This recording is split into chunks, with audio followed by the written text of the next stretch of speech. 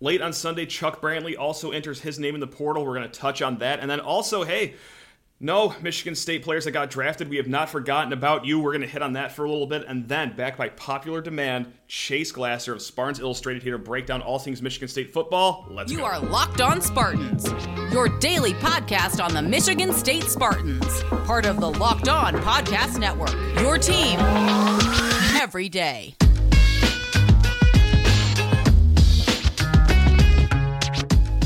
Spartan friends, Spartan family, Locked On Spartans listeners, thank you so much for tuning in here. Locked On Spartans, your team in green and white every single day. I'm your host, Matt Sheehan, and against all odds, we are still standing after the just delightful day that we had yesterday with Keon Coleman, just leaving the school, and then our starting quarterback, Peyton Thorne, also saying, no, that's okay, I'm going to leave as well. So, yeah.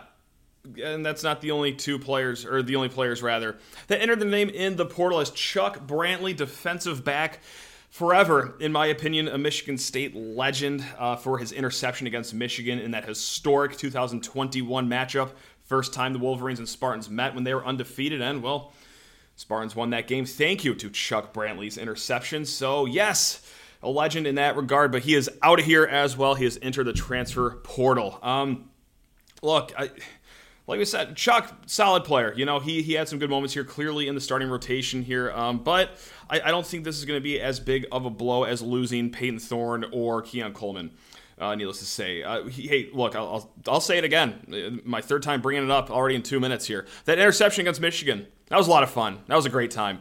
Definitely the highlight of his career. And there were many other times where you could tell he was maybe just perhaps a little undersized. Now, whether that was being on the wrong end of some Marvin Harrison Jr. clips, or, more importantly, just being available as well. He's a big hitter, massive hitter. Body does not match up to that, and he was a solid corner overall, but here's the thing. Let's get down to brass tacks here. I know that, everyone's got some opinions on Mr. Brantley and saying, like, oh, well, he actually wasn't that great. It was just that interception he had. Like, no, he was solid, and here's the thing. You need some solid cornerbacks, all right? Because, boy, Nelly, it is getting thin here in an already thin position group at cornerback right now. Behind him, Caleb Coley. All right, I've heard some good things about Caleb Coley, redshirt freshman. He should be starting this year, especially with Chuck Brantley out of the picture. Got Chance Rucker might get some run here. The true freshman and true freshman corners can be a little scary, but we have seen it done here in East Lansing. All right, those Josiah Scott days were not too long ago.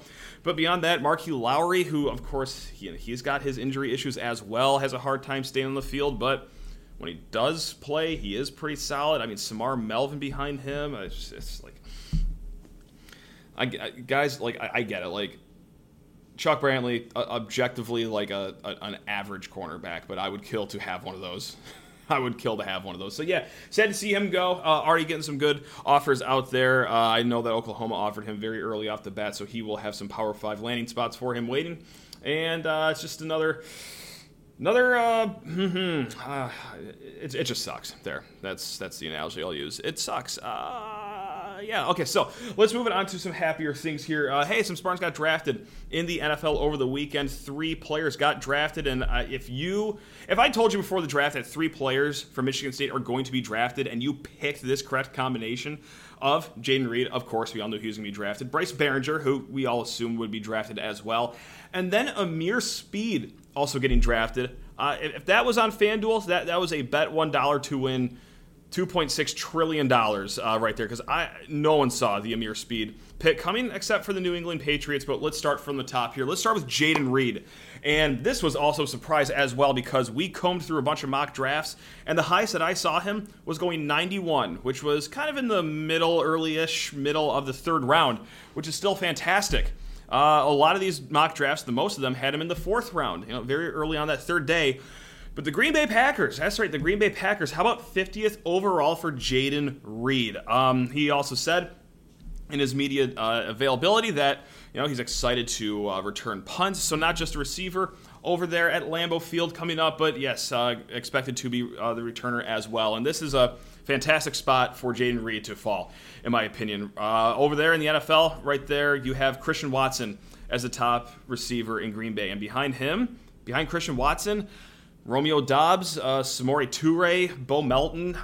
At least one of those were made-up names, but that's what the Packers depth chart tells me they have. But yeah, there are snaps and reps and catches to be had, and more importantly, more excitingly, from a quarterback in Jordan Love that actually wants to probably be around his receivers, build some chemistry, and not just go off to Venezuela and smoke whatever tree bark that he could possibly find, and then do a darkness retreat, and then go into the season having serious miscommunication errors with his receivers and then wondering, why is this happening? It's if like I just skipped out on a whole practice session going into the season. Anyway, that's enough Aaron Rodgers grave tap dancing. This is not what you're here for. You're here to hear about Michigan State Spartans. Also, Bryce Behringer, first punter off the board. He goes to New England.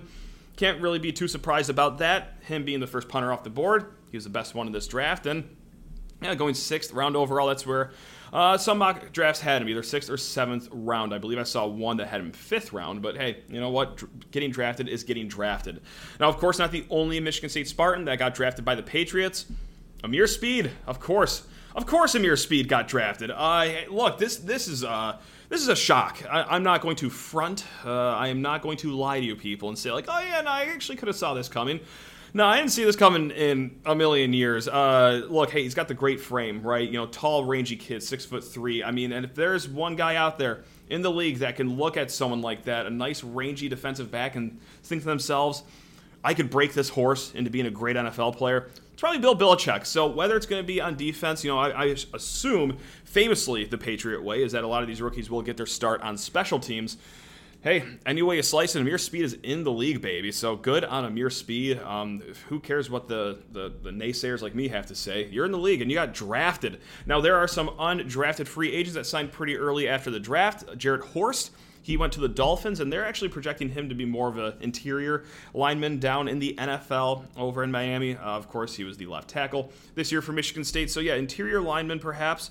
Or, hey, who knows, maybe he does bounce it outside. Ben Van Sumeren, he falls at a nice landing spot. He signs with the Eagles. Hopefully he can stick on there because, well, Philly's got something special going on. And then Jacob Slade and Kendall Brooks, they are with the Cardinals. And Xavier Henderson over with the Commanders. We will update you guys if they start to make it deeper into the roster cuts, you know, as the NFL season gets closer and all that good stuff. But there we go. We're going to be met with Chase Glasser here, and I got to give you a peek behind the curtain actually right now because Chase and I, we spoke last Friday.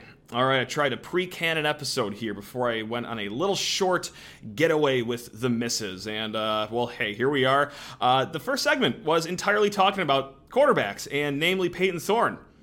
Guess what happened between that recording on Friday and this show today? Peyton Thorne's not here anymore. So, yes, we had to edit a good part of that out, but also we're going to get started here talking about, you know, going into the season with the quarterback battle. All right, I'm going to really upset some people right now. Chase is a Michigan fan, but he's awesome at breaking the game down. He does wonderful work at Spartans Illustrated. He comes in peace, everyone, so give him a chance here. But I asked him, hey, just like Michigan did last year in bringing their quarterback battle into the season, that's where we're going to start our conversation.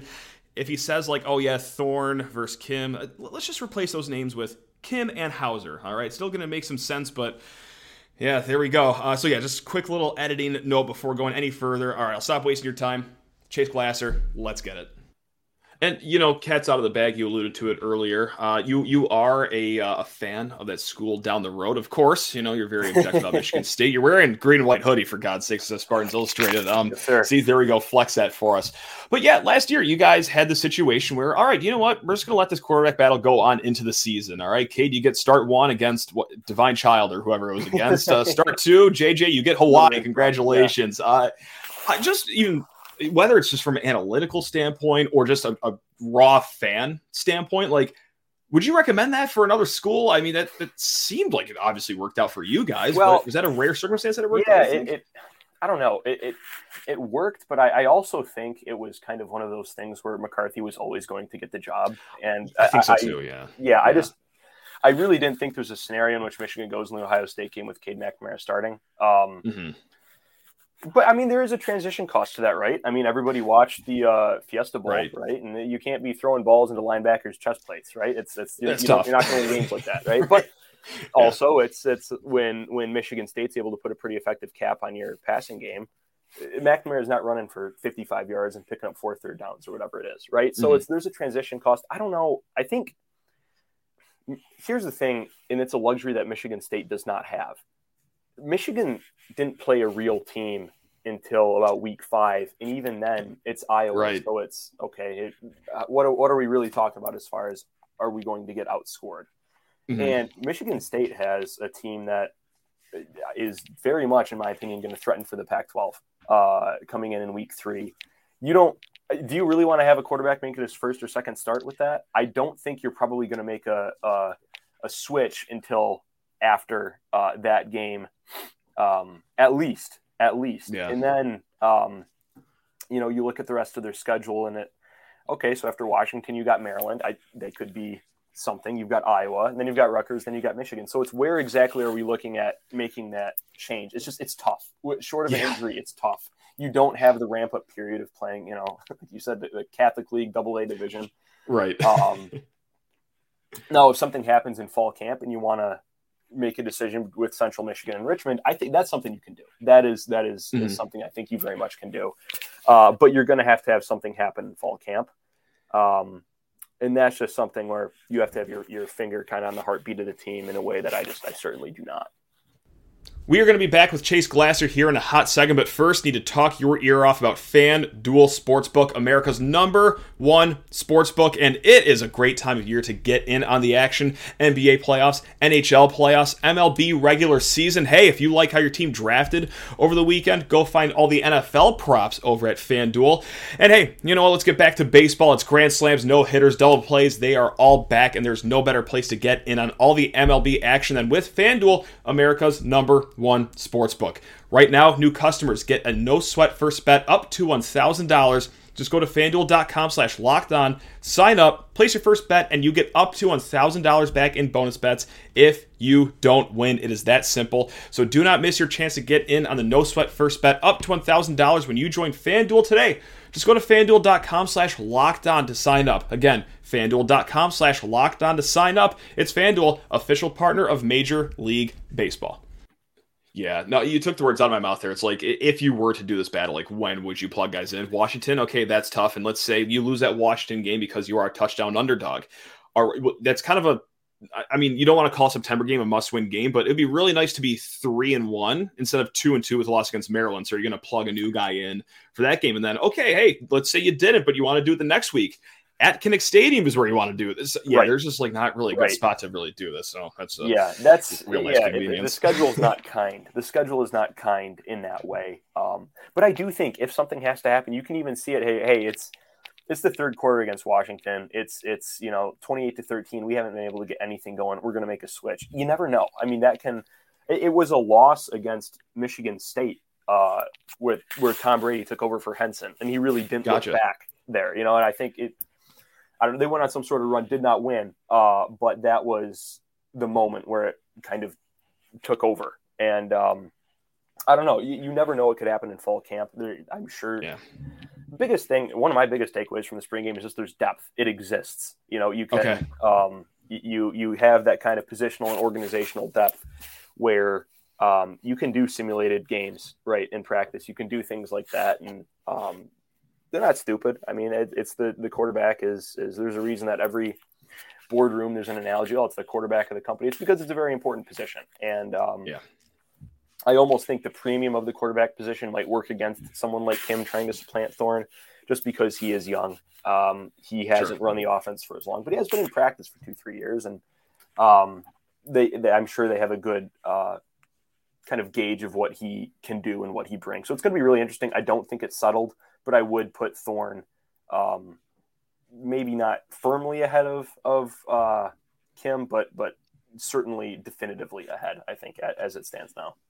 Sure, right on. We'll call it 5 lengths in the league on this beautiful Kentucky Derby week that we have going on right now. Sir. Yes. Yeah, right on. There's one other thing that I wanted to hit on with the offense, and this comes straight out of your film room piece that you did with Spartans Illustrated, if I could plug that one more time. Appreciate it. And you know what? I've been talking up and down about the personnel of the run game. It's been a big upgrade from Nathan Carter and Jaron Mangum from what you had last year with Jarek Broussard, Eli Collins, who were fine, but man, did that really not work well in short yardage situations. Yes. But you went further than the personnel. You think that there might be something else that that could really help Michigan State from what you saw at the spring game. Starts with an F, ends with formations. So that could help us too. Take us to church here. What do we got here? Well, so it's Michigan State had a couple different formations. I think the biggest thing that I took away from kind of the formational smorgasbord they put out there, a lot of it's the same thing that you've seen. You have a tight end, the H, whatever you want to call it, kind of aligned behind a tackle, an offset running back, and then you got like a 2x1 receiver set.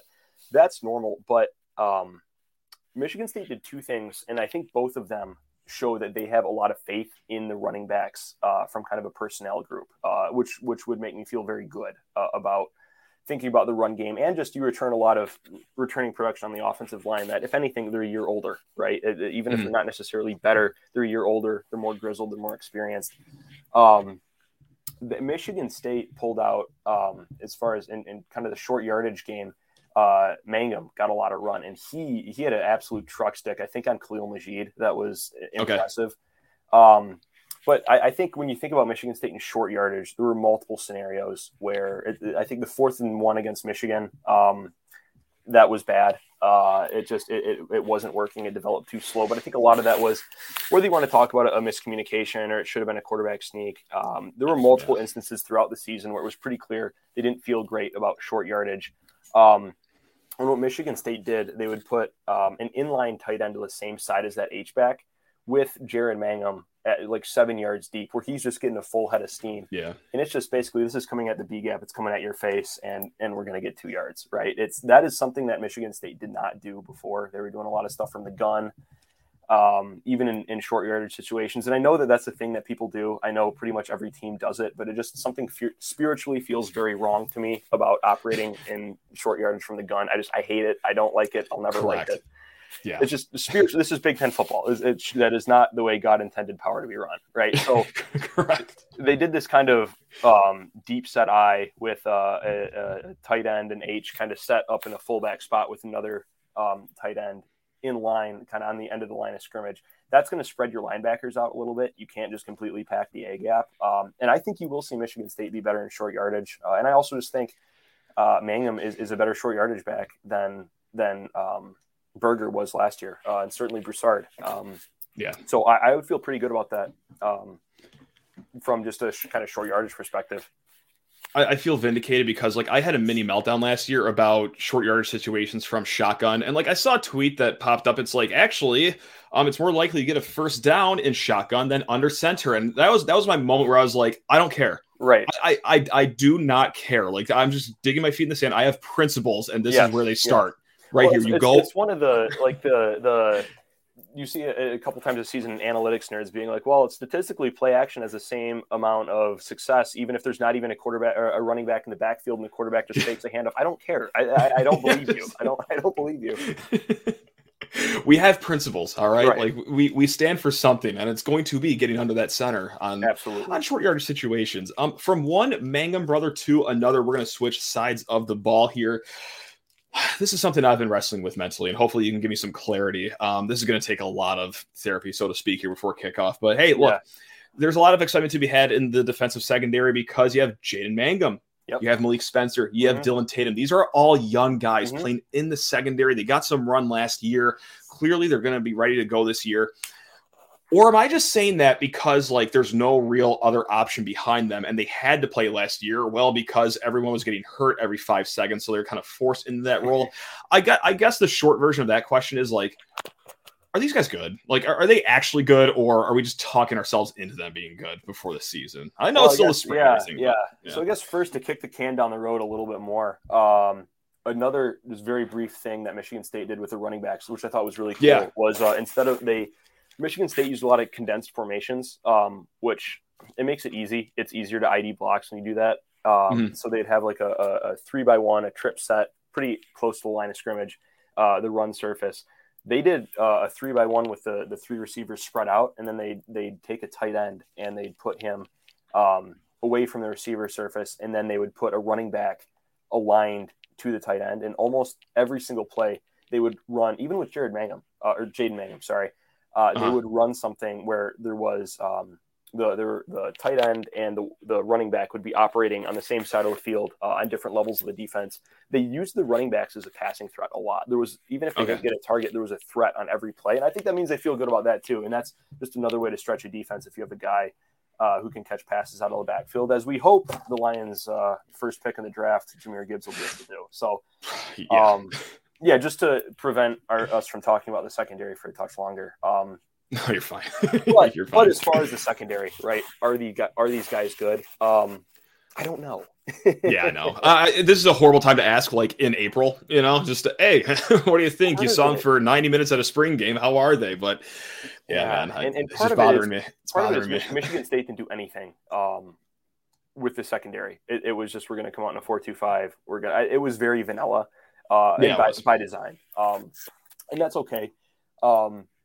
So, I mean, kind of working from the back end with the safeties and starting down, I think Dillon Tatum is going to be a pretty good player. He was, he got run against Penn State in the last game of the season and did not look completely lost. He looked like he belonged, and he looked like he was an athletic match. You don't want him running down the seam with the slot receiver probably, but he was someone who athletically looked like he belonged on the field and was generally in the right position. And for a freshman making his first start, I think that's all you can reasonably ask. I think you can expect him to be a plus player in the secondary. I think he's going to be pretty good.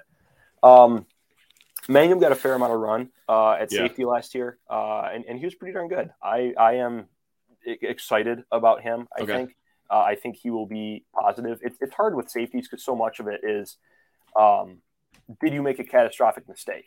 If not, right. All right, then we'll have a discussion. And from what I saw, the safeties didn't make any catastrophic mistakes. They were generally in the right area code. And we're just going to have to see once the game start. Well, how are they looking with the balls in the air? What are they? How are their run fits? They were present in run support. Khalil Majid got put on Jaden Mangum's highlight reel, getting completely run over in the B gap, but he was in position, right? And he was there. He was there. So there's that. I think the safeties will probably be fine. Cornerback, it gets a little more interesting. I think Angelo Gross is locked down the nickel. And I think that's good. I think that, that was kind of what you were hearing. And you saw that in the spring game.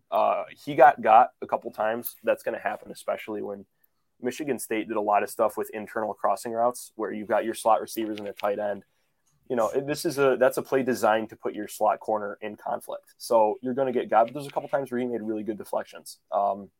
Once in particular, I think it was on Mosley, showed some closing speed and knocked the ball down. That was great. And I think he's going to be fine there. I don't know if it'll necessarily be great. He might have some issues in run support because he's not the biggest guy, but it's a position that I think you can say, all right, the nickel is locked. And then you go outside and it gets interesting. So I don't like that word. Yeah.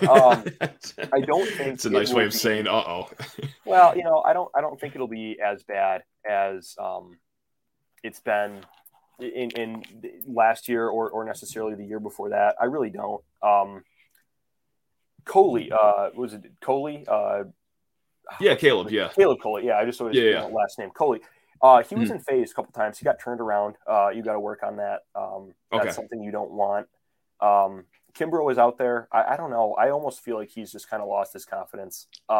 It's just, it stinks to see a guy who is athletically belongs, but it's just, he got turned around pretty good a couple times. Probably Thorne's best throw of the day was really kind of picking him apart.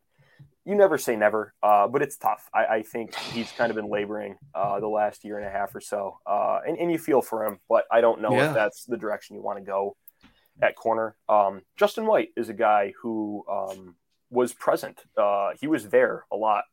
Got his arm on a couple balls. I think I even saw him get around a blade of grass and make a tackle. But he was in phase, right? And he was matched up on Montorie Foster a lot. This guy we'll talk about a little bit later. And it was fun to watch them battle because they're two younger guys, and it was good to watch them. And then as far as just the other people that Michigan State returns, I think they'll be able to cobble together a secondary that will be fine. It's not going to be great, but I don't think it's going to be a pass defense. If their pass defense is as bad as it was last year or the year before, I don't think it's going to be because the secondary is completely lit on fire. I don't think the secondary is going to be very good, but I don't think – I think if just with the depth they have on defense now, if the pass defense is as bad as it's been, it's because there's some sort of a holistic failure where it's okay. Darius Snow got hurt again, and our linebackers can't cover anybody. Or this pass rush, this front seven that we think is going to be pretty darn good, just didn't show up. It's going to have to be something more holistic like that. I don't think the secondary is going to be good, but I don't think they're going to get. It's not going to be you're getting barbecued every play. And when you look at the teams they play, I mean, who are you really worrying about torching? It's Ohio State, sure. I mean, that's everybody. And Washington, but Washington's offensive line might not be very good. And we'll have all offseason to talk about that. Right. But it's you play in a conference where you're not playing Texas Tech followed by Oklahoma, right? It's a little more run focused than that, and I think that's an area where Michigan State has a lot of strength, especially when you look at teams that are going to play like Iowa, like Michigan. They will make life hard for them. So a good front seven helps the back end a lot. So I guess that's a long way of saying we'll see. But we'll see.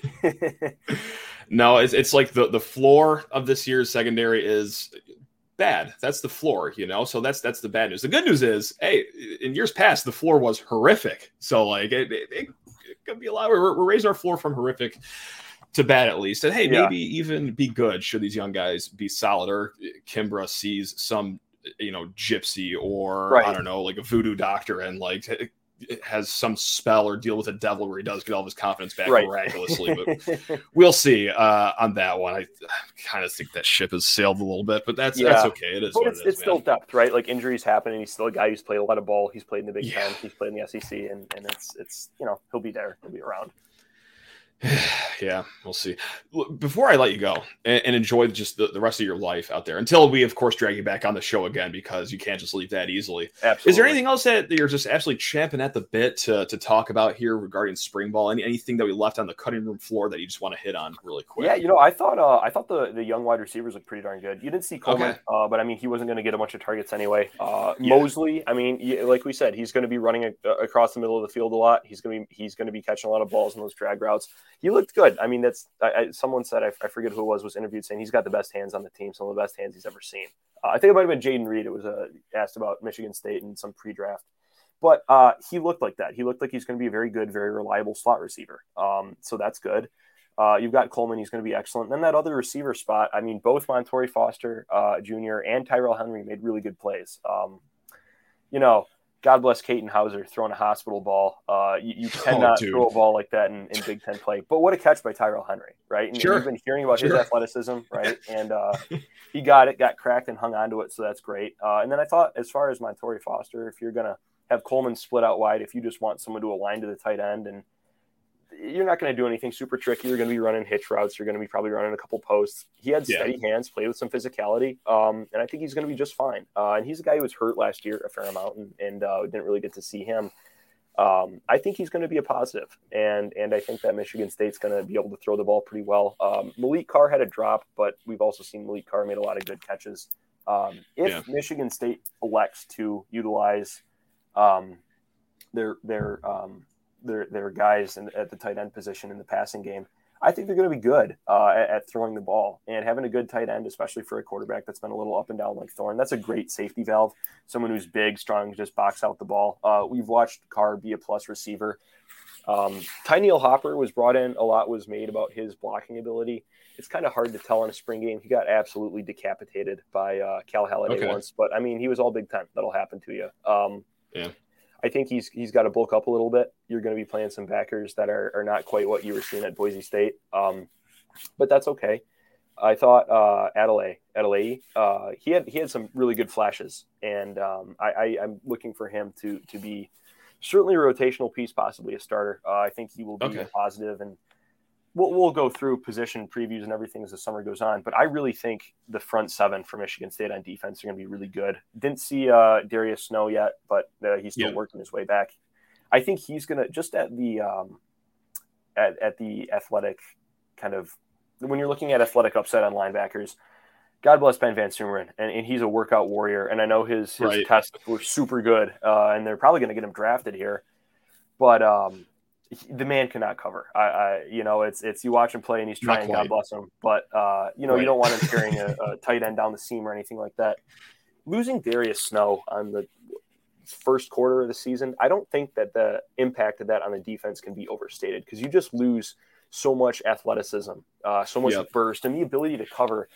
I mean, you're talking about your corners being on islands. If you can save a safety by having a linebacker that's athletic enough to cover a tight end in some capacity, whether it's you're running a hook zone or you're carrying a guy, whatever, then all of a sudden your safety can do other things, and that helps everybody. So it's just the athletic premium that was taken away from the linebacker position so early in the season, I think really threw a lot of things in flux, and it's going to be exciting to see him be able to run a whole season, hopefully, because I think he's a terrific athlete and should help a lot. And then you've got a guy like Cal Halliday, who, God bless him, can't really cover either, but he's going to be a pretty darn good run defender, and that's important too. So I didn't see anything that's detracting from what I've been saying. I think Michigan State's going to be just fine. They're going to win 8 games, and I think at the end of the season, everyone's going to be feeling very good about, okay, we're back on track and things are okay.